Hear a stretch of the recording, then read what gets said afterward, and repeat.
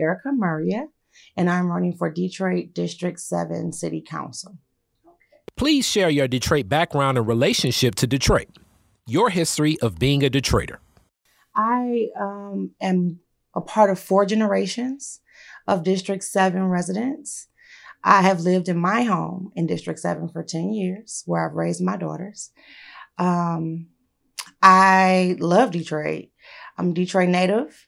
I have done not just work in our district, but on the east side of Detroit as well, as an executive director of a nonprofit organization, assisting community members with core leads and referrals to wraparound services to become totally self-sufficient. I've done quite a bit, worked with the police department for domestic violence, worked with Wayne State for domestic violence and sexual assault, the state level for domestic violence. I'm a domestic violence advocate, if you did not know. And so all of the work that I do nationally, statewide, and locally is all Detroit driven, policy reform driven, and community centric. Tell the story of what led you to run for office. What led me to run for office is the need for leadership in our district. Someone who has the ability to listen and translate community needs and hold policymakers accountable for bringing those things into existence in our district.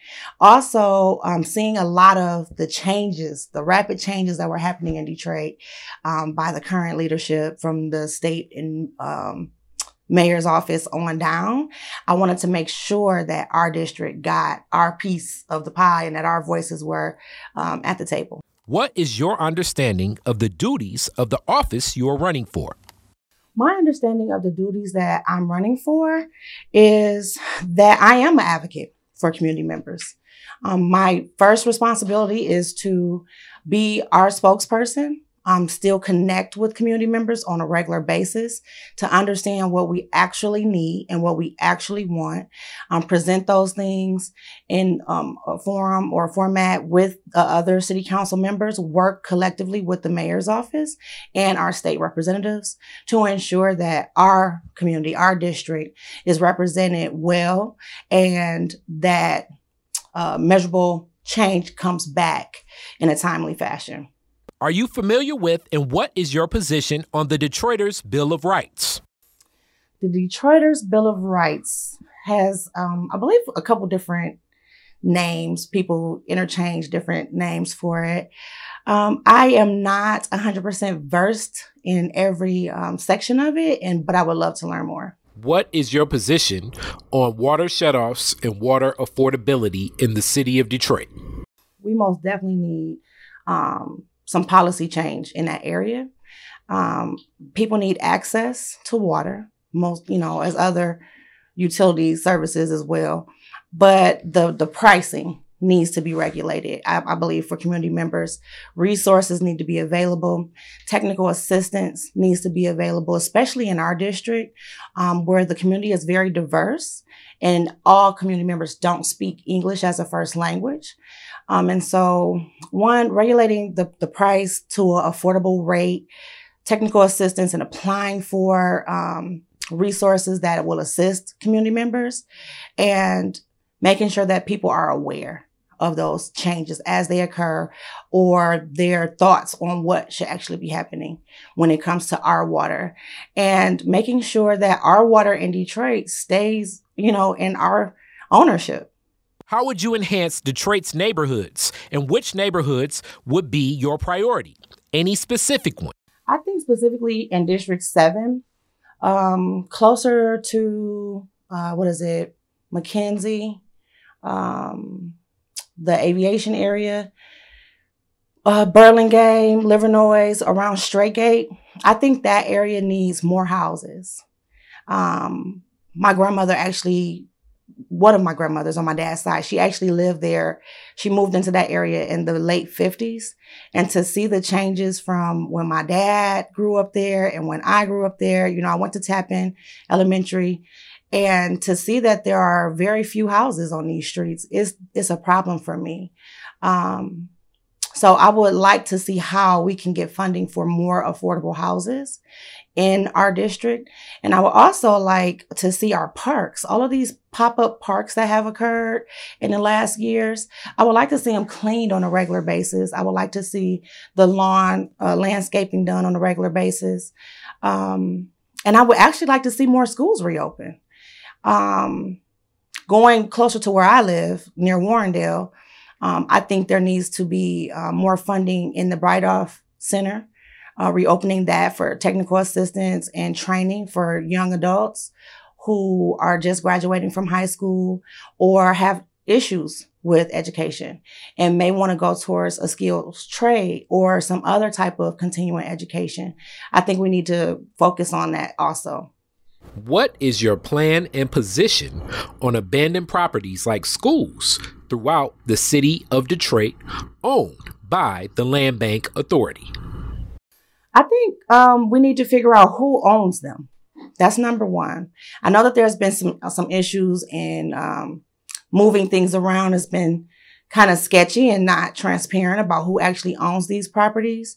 But we need to find out and do the research to find out who specifically owns those properties, what their plans are for those properties, and if they are willing to collaborate with grassroots agencies or nonprofit programs to build out what our community actually needs. If not, opening new schools. There are several people in our communities who have ideas for opening schools, culturally specific schools in our area. And I think that's very needed. What's your definition of police reform? Do you feel it's needed in Detroit? If so, in what ways? What is your position on facial recognition technology? I don't agree with facial recognition technology at all. Police reform is an issue nationally, not, just in our specific state or city. I think that working with more agencies will help that outside of the police department, where they understand community on another level. I think the neighborhood policing was a great idea to start. I think it should be built out. And have more of our voices, community voices at the table to make it make sense. I do believe that there is some reform that should happen, but I think we need to figure out an itemized list and work on those things one thing at a time. I don't think we should just attack it all at once and just, I think we need to figure out what was not effective for our community. And if we have to toss those things out, toss them out and start over, or make some amendments to what's already in place. What's your position on the repayment of residents who have been overassessed and overpaid property taxes? They need to be paid. My opinion on people who have been overassessed and overtaxed is that they need to be paid. They need to be repaid by wherever the money needs to come from. It needs to happen, and it's long overdue. I think there's a larger issue with reducing our population in Detroit. I think that's a part of it. It's pushing people out of homes, making them unaffordable. I think that's a huge issue on accessibility to banking and home ownership. Being able to refinance their homes and things of that nature. I think that's a huge issue, not just in our district, but in our city and our state. And that's something that should be addressed with the policymakers who have the ability to make those changes. But the people should be paid. And I think there's no ifs, ands, buts about it. They should be paid. And maybe given an incentive for like a late fee, for not being paid on time. What do you see as the future of Detroit? The future is now. The future is our youth. The future are creative minds. The future are entrepreneurs, boots on the ground, nonprofit and grassroots agencies. I'm very excited about the future, considering that I have a 20-year-old and a 14-year-old. I'm 37. I can understand the old ways of doing things, the traditional ways of doing things, and I can also understand and appreciate what young adults would like to see and what's relevant for our future. I think it's very bright. I just think that our youth currently need more assistance. one of the things that I'm working on as a national consultant to a mainstream agency on the intersection of domestic violence and the child welfare system is seeing that youth that may have aged out get the services that they need, that they're aware that the services have been extended beyond the age that they aged out of. I think that will help with our future. Mental health services need to be more accessible in our district also for young adults. I think they just need a chance. I think they need more mentoring, more friendly faces that are willing to hear from them and help build out their goals. Last question. Why should Detroiters vote for you? Detroiters should vote for me because it's time to reimagine our district. It's time to reimagine Detroit. It's time to have great ideas and courage to see them through. Someone myself, who can strategize, who can work well with others of any race, ethnicity, or gender orientation. Someone who is unapologetic in what they believe, and someone with a track record of getting things done. Over the past 10 years, I have been a national leader in holding mainstream organizations accountable for what we need in Detroit. And I'm honest. I'm not a politician. I don't have promises to make.